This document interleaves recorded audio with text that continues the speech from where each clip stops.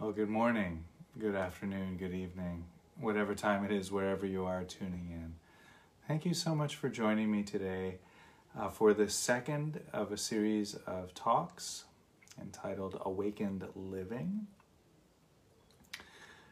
And today I'm going to talk about the Four Noble Truths, as I've spoken about last week.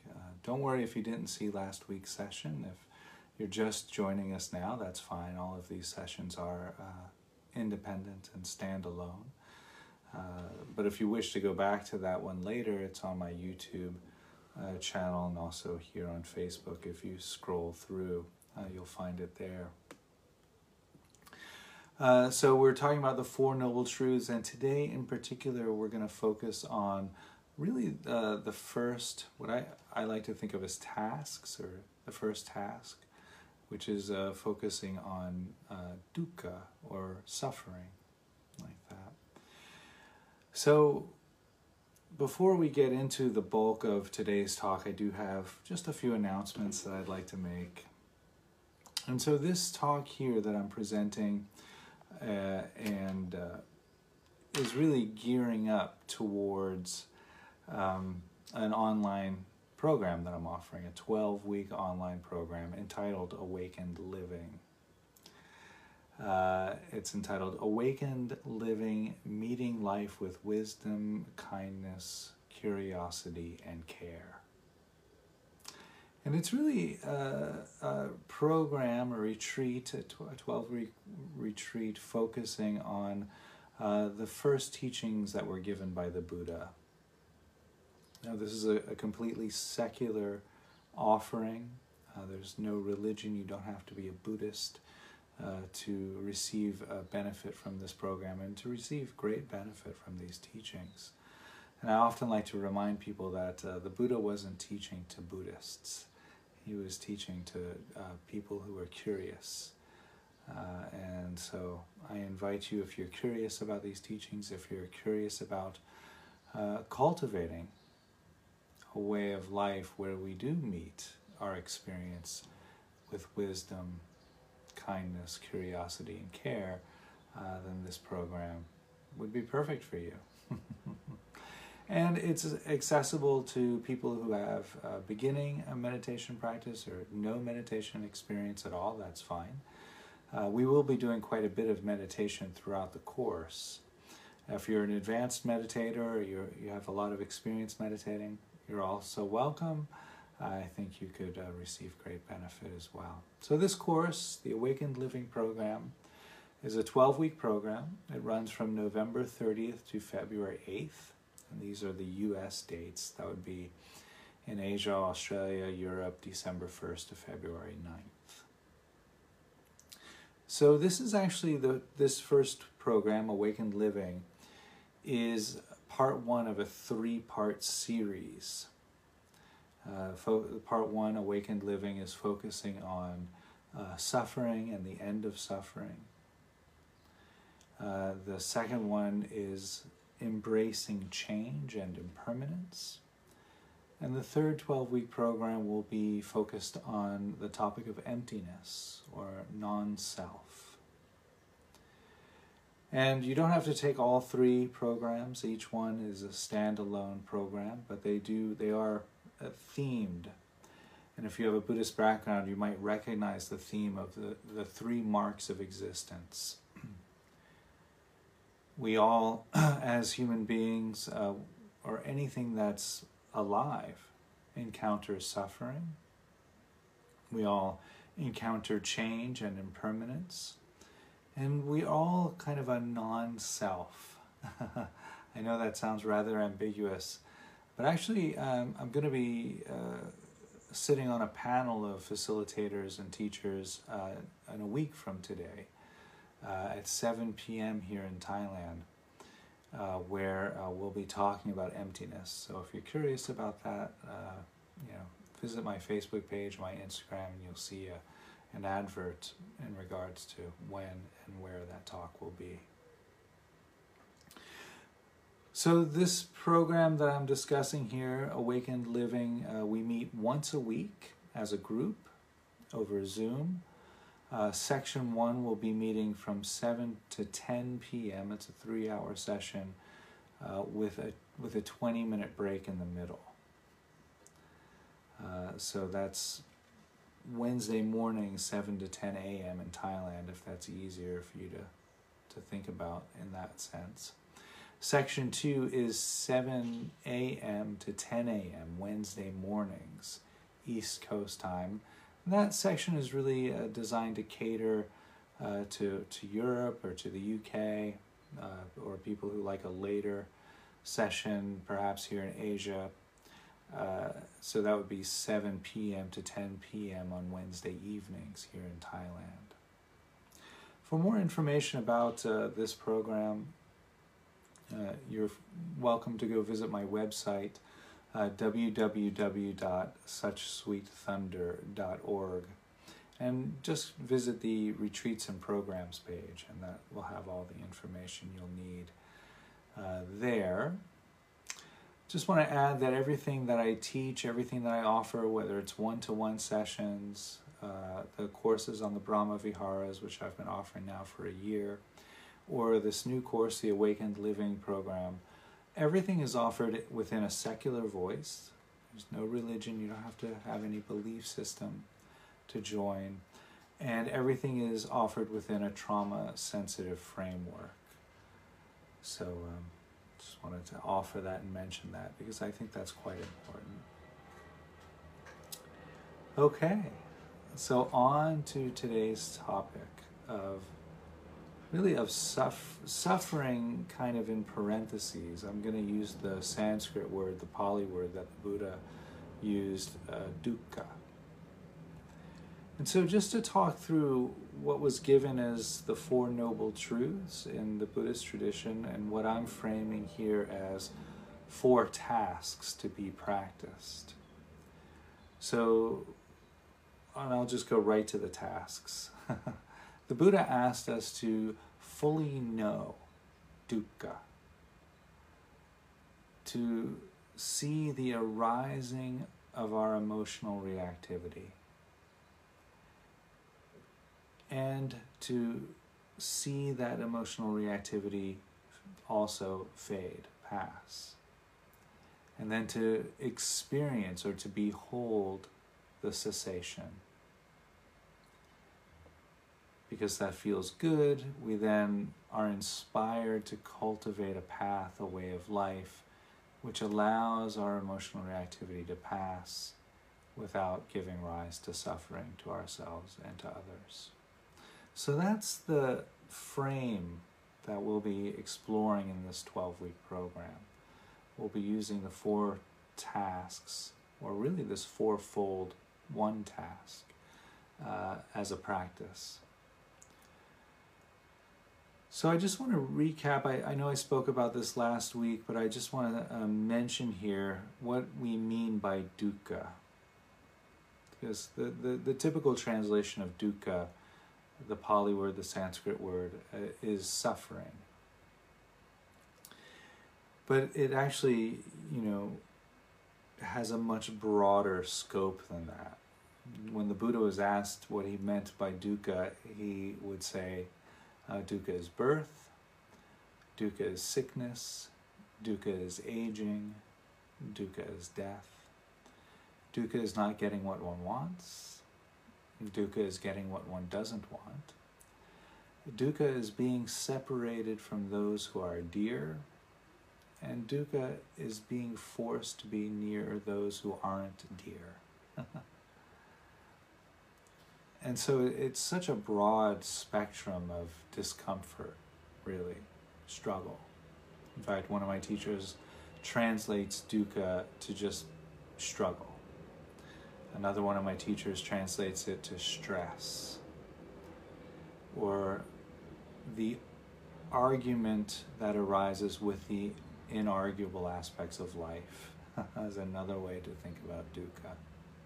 So many, many different translations, all kind of pointing at this rub that we experience perhaps in our day-to-day experience, the ordinary small discomforts that arise from our favorite team not winning the big game, to not winning the lottery, to having dinner with the in-laws, to the really serious, pains and discomforts as well, birth, sickness, aging, and death. So it's that whole gamut. And the Buddha asked us to fully know.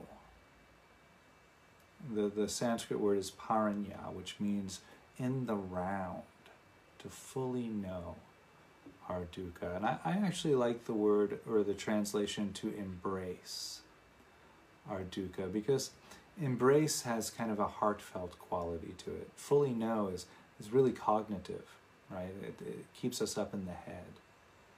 But when we offer this to embrace our suffering, which really means to embrace life, right? Because it's quite easy for most of us to embrace the joy of life, the laughter of life, the pleasures of life. The challenge is really to embrace all of life. That's really the call there. So what does it mean to fully know something? Well, luckily for us, somebody asked the Buddha that as well, and so I'll just kind of mention here what he offered to that question. So according to the Buddha, to fully know something or to clearly comprehend means to experience, see, witness, understand our suffering. Free from greed, free from hatred, and free from confusion. It really means free from any desire from that present moment, whatever's arising in the present moment, to be different than what it is. And we can meet the struggles of our life without this draw from our self-interest, without this deep wish that it wasn't happening. In a sense, this radical acceptance. And so, a couple of skills that might be helpful here is the skill of self-compassion. When we're in the middle of struggle, when we're in despair, to just put a hand on your heart and say, yeah, this is hard right now. Or, whew, wow, what a tough week, and just to acknowledge that for yourself. And so we'll be exploring moves of self-compassion in the 12-week course. And I think this is so important now in this current world situation, right? I think we can all kind of, well, most of us anyway, I know I can. I want to speak for the entire world, but I know I can certainly say, wow, what a year. It's been challenging, and to acknowledge that and to honor that. It's quite common for us as human beings to when we encounter struggle, when we encounter stress, when we encounter dukkha, we think we've done something wrong, right? We must have erred some way. But in fact, and this is one of the really beautiful aspects of the teachings on suffering from the Buddhist tradition, is that these teachings ask us to recognize that this discomfort, this suffering, is inherent in life itself. Birth, sickness, aging, and death, not getting what one wants, and so forth. That's etched into the very fabric of the human experience. We can't avoid that. And so there was actually, and the Buddha was very, very precise in his instructions here. So he outlined 3 different types of dukkha. And he offered this, what he called dukkha dukkha. That's an easy one to remember. And this is what I was kind of speaking to a moment ago. This is the ordinary pain and suffering, discomfort, stress that we encounter in life. You know, we drop a book on our foot and it hurts. Or, you know, we're waiting for a friend who's an hour late and we feel that stress and tension. That's dukkha, dukkha. And so I'm just going to continue with this because this is a part of fully knowing or embracing our dukkha, our struggle, our suffering, is this cognitive exploration. So then he went on and he offered what's called Viparanama. Viparanama. My Pali is very poor. Viparanama dukkha. And this is the discomfort that results from change and impermanence. You know, we lose a job, our relationship ends, you know, a loved one passes away. Whatever it is, the inevitable changes that arise in life. You know, we all know this. You know, our bodies change, grow old, and eventually we meet our last breath. So the Buddha offered teachings around that, and that's the topic of the second 12-week course that I'm offering, change and impermanence, and how we can embrace that. The third dukkha that the Buddha offered, sankhara dukkha. And this is the idea or the recognition that all things, all experiences that we have in life are based on conditions, causes and conditions. And the struggle that arises is then that generally the causes and conditions are greatly out of our control. And so this gives rise to a type of struggle because we want to control all of these causes and conditions so that our life unfolds in a way that's only joy and happiness and no struggle. Right? And I think, again, a lot of us can relate to this idea, how things are in a large part out of our control. Right? We only have to look at this past year and a half, 2 years to recognize that. So in this sankhara dukkha, it's the recognition that even just this moment, me sitting here speaking about these topics that I actually really love to talk about, and you hopefully listening, whether you're watching on video or here live, that this situation is a result of literally millions and millions of causes and conditions going back to the beginning of time, bringing us all here at this moment. And if any one of those myriad causes and conditions were just slightly different, I wouldn't be here right now, or you wouldn't be here right now, or whatever it is. And so the idea of control then very easily slips away because we can't possibly have control over all of that. And so the recognition of that first gives rise to this fear and unease perhaps, but then we can kind of let that go and settle into the ride and really enjoy the ride.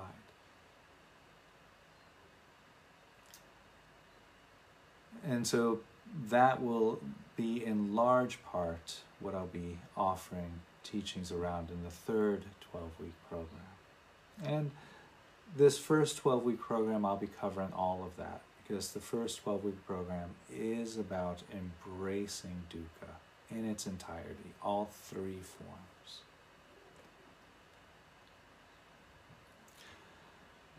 And so the idea then is to become intimate with how we struggle.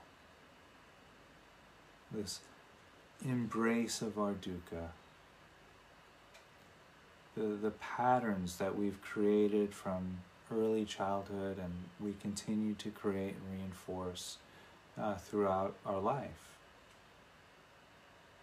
And when we can clearly see this, and this is one reason why mindfulness meditation practice and some of the other practices that we'll be exploring throughout the course are so powerful, is because we begin to take this kind of observational view of the habits and patterns that we've created. We step away from them and look at them from almost like a third-party view.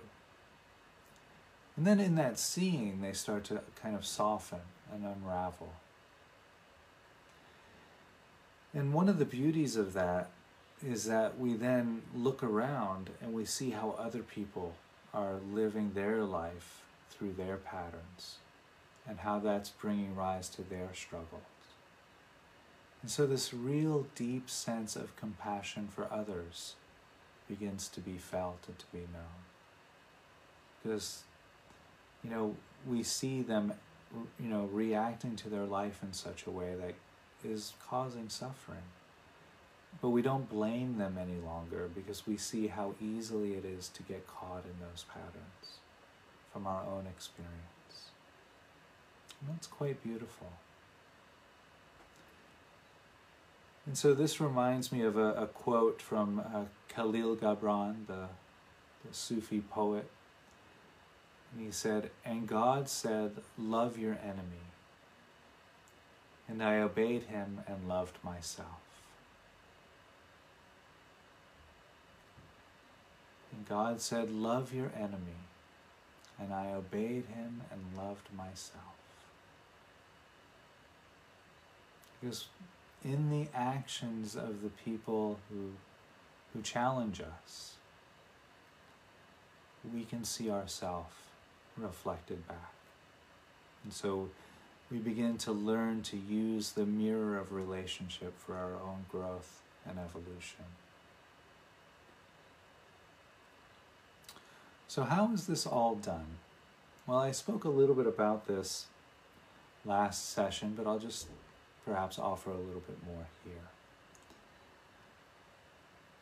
And so the task at hand then is to really fully know or embrace our struggles, our dukkha, our reactive patterns that are a part of our life, are part of our experience. Now, if we encounter a situation that, maybe we're not being mindful, or our window of tolerance might be a little bit smaller than it might be normally or something, it sends us into this reactive pattern. And so there we see the arising of the emotion. And here's an opportunity to just see the emotion arise. It might be anger or fear or sadness or dread or rage. And then we just let it be.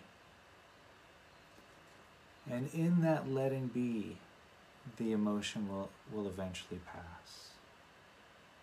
Like that. So in a sense, it's this radical state of rest.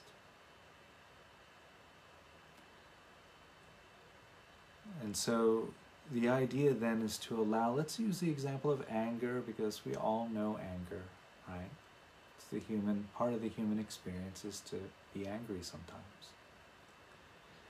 And so this anger arises. Now, typically, without a practice, when we feel anger arising in the body, we kind of immediately snap. And whether that snapping means yelling, kicking, punching, screaming, shouting, or whether it means choking it back into the body, repressing it, or suppressing it, which causes suffering for ourselves, physically and emotionally, and probably for others later down the road. So rather than embarking on that, there's a third choice. The first two choices are either expression in unhealthy ways or repression. The third choice is to let it be. And anger is particularly challenging in this sense because we're kind of taught culturally that anger is bad, that it's wrong to feel anger. And so it's not. It's actually, it's wired into the human nervous system that we're going to feel anger anytime we feel threatened.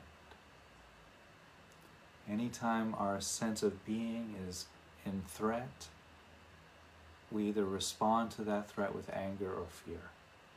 Absolutely fine, absolutely normal. And so the first step, I think, is to kind of remove the taboo around anger. It's just when we feel anger, just say, yeah, that's anger. And that's a part of this letting it be, is naming it as it arises. You know, if you feel the anger, oh, there's anger. And going into the body with it, going into the somatic experience. You know, what does this anger feel like? And then in that recognition, it arises, it's there. Then there'll be thoughts about the anger.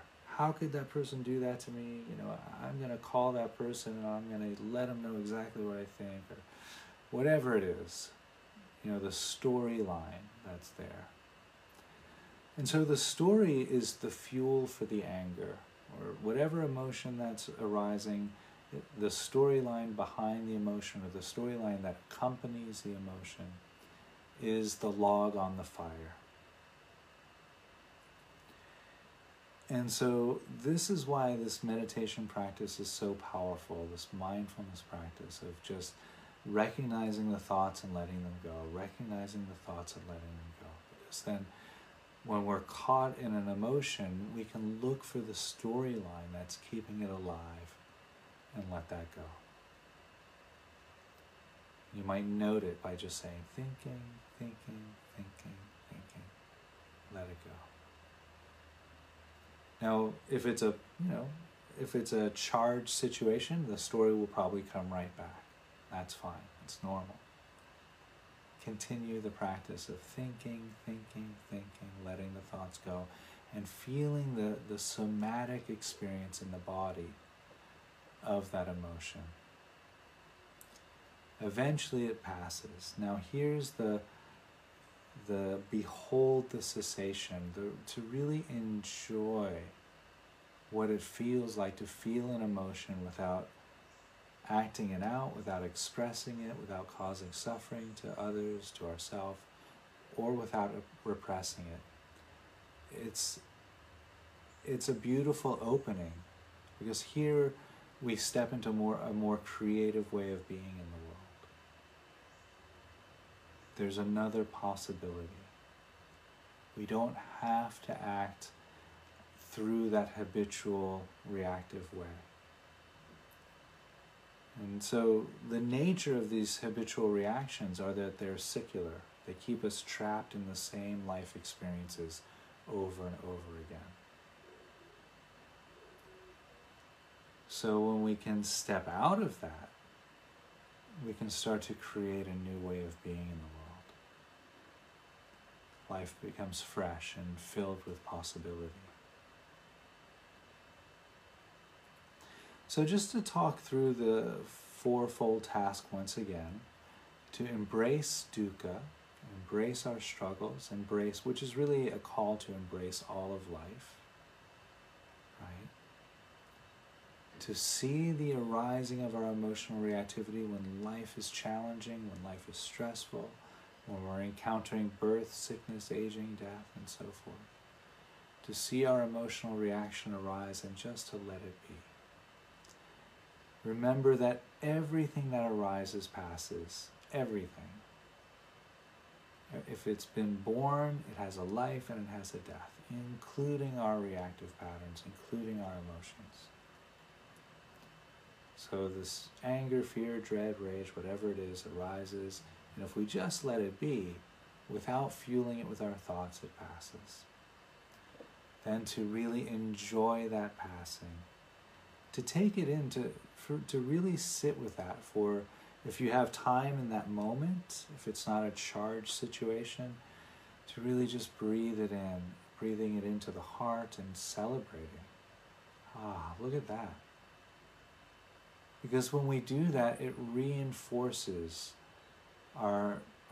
it literally reinforces our nervous system for future experiences where we can do that again and again.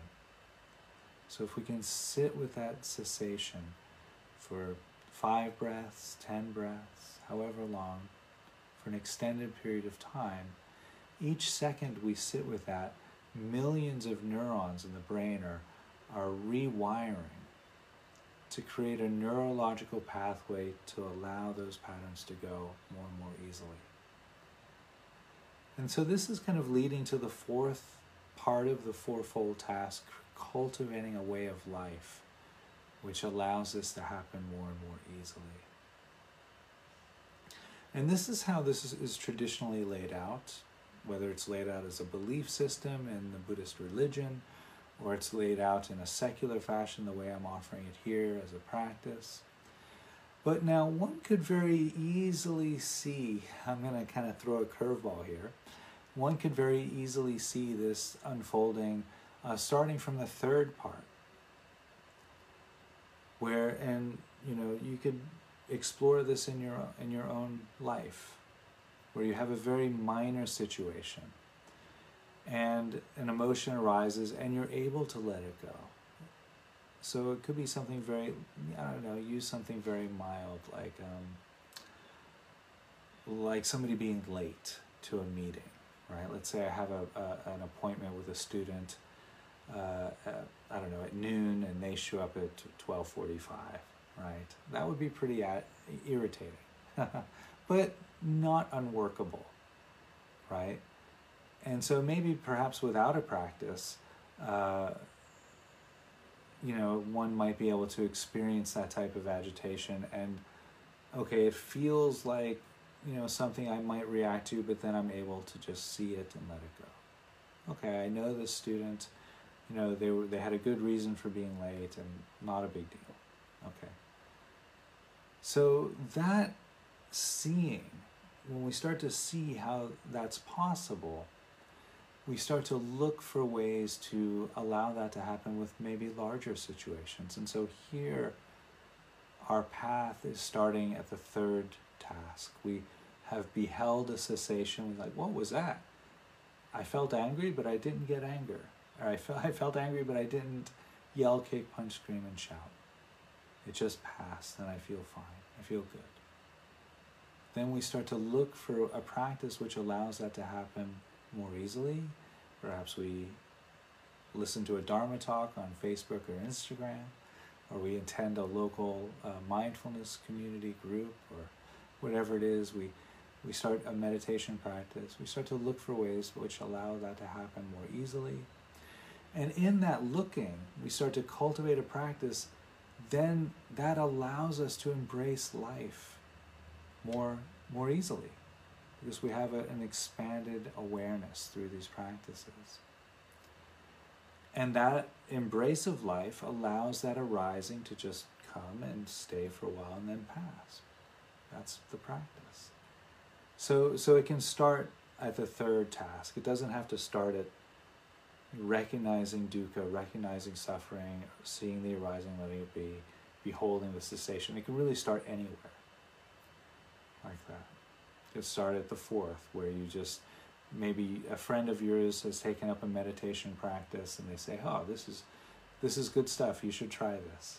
And so you accompany your friend to this, Wednesday evening meditation session or whatever it is. And, you go maybe for a month or 2 months, and all of a sudden you're able to experience parts of life that you weren't able to experience before, that would have led you to reactivity. You're starting to embrace your life, embrace dukkha. You're starting to see the arising and letting it be, and so forth. So it can start anywhere. It doesn't have to go, bang, bang, bang, bang, 1, 2, 3, 4, like that. And I think that's worth noting. When we're looking at a map, right, it's good to know that, which direction to hold it, or if it's even, for this map, you can hold it in any direction. North, it's due north either way you turn the map, which is actually really quite lovely.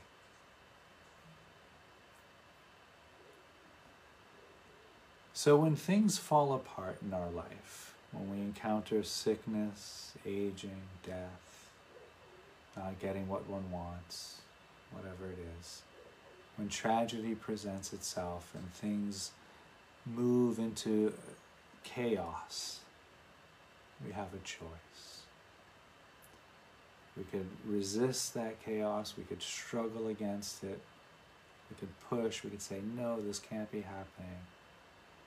Or we could take a deep breath and say, this is what life is presenting right now. It's not easy sometimes. I know that. And I know sometimes when I sit here and speak about it, I make it sound easy. I know it's not. I know that life presents some very, very real, unforgiving challenges from time to time. But it's just the ability to say yes to that allows this opening to happen. It allows us to step off that wheel of reactivity and create a fresh way of being. So this is what we're going to be exploring over these 12 weeks, really using the Buddha's first 3 discourses.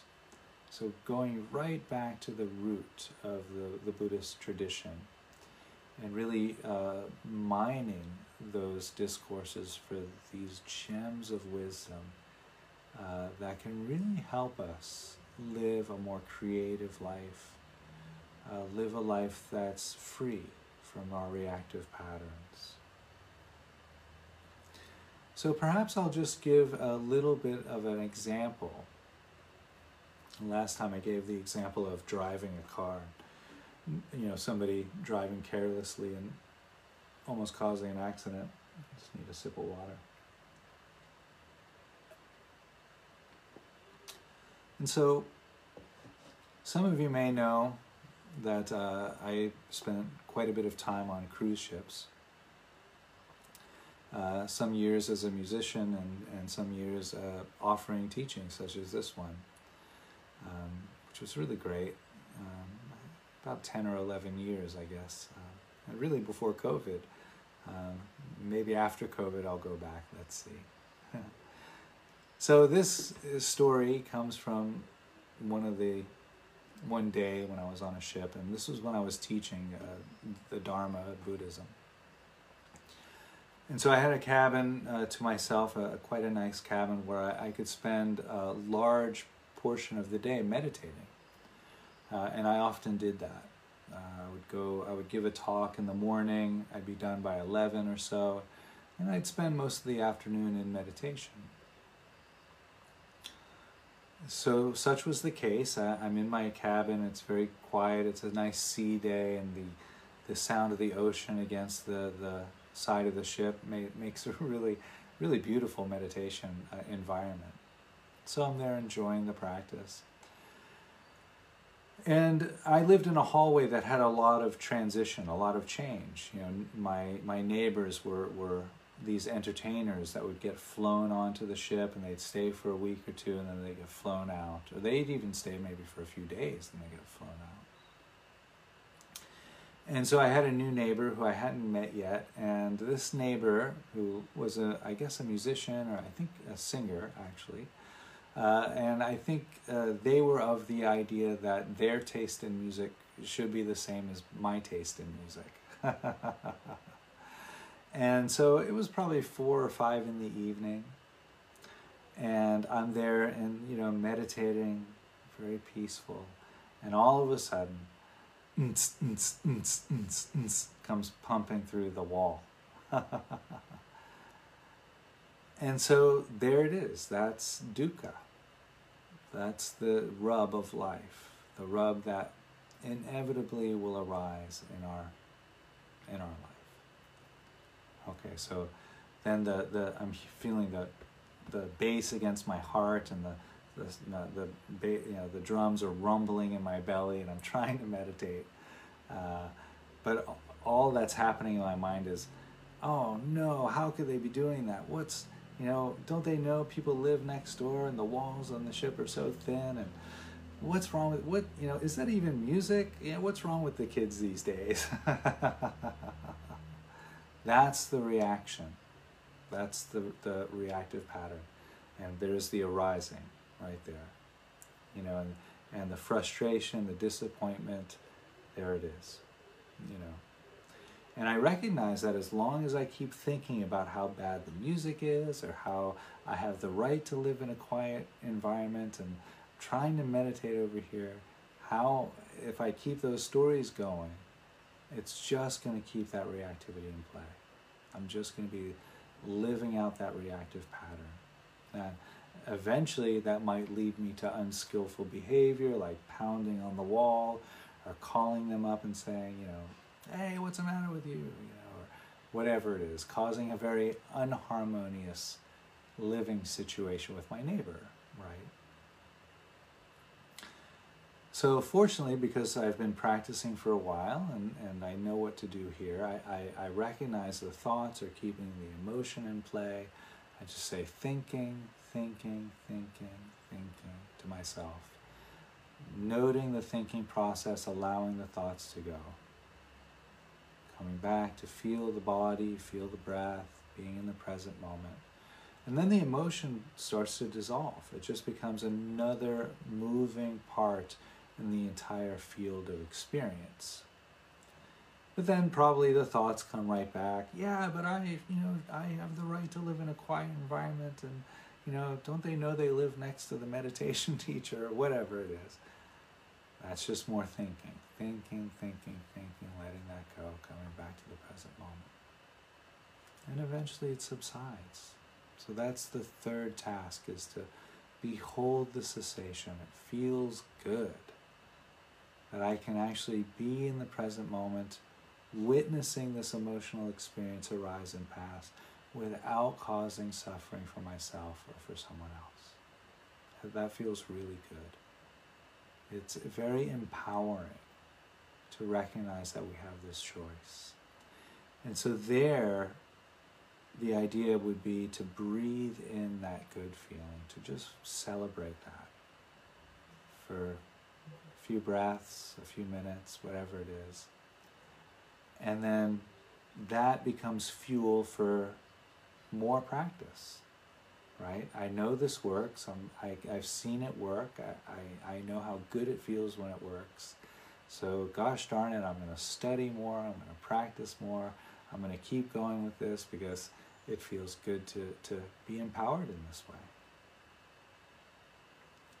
And so that's the practice. Now, something I haven't addressed here, and I am running out of time, but I do want to talk about it just a little bit.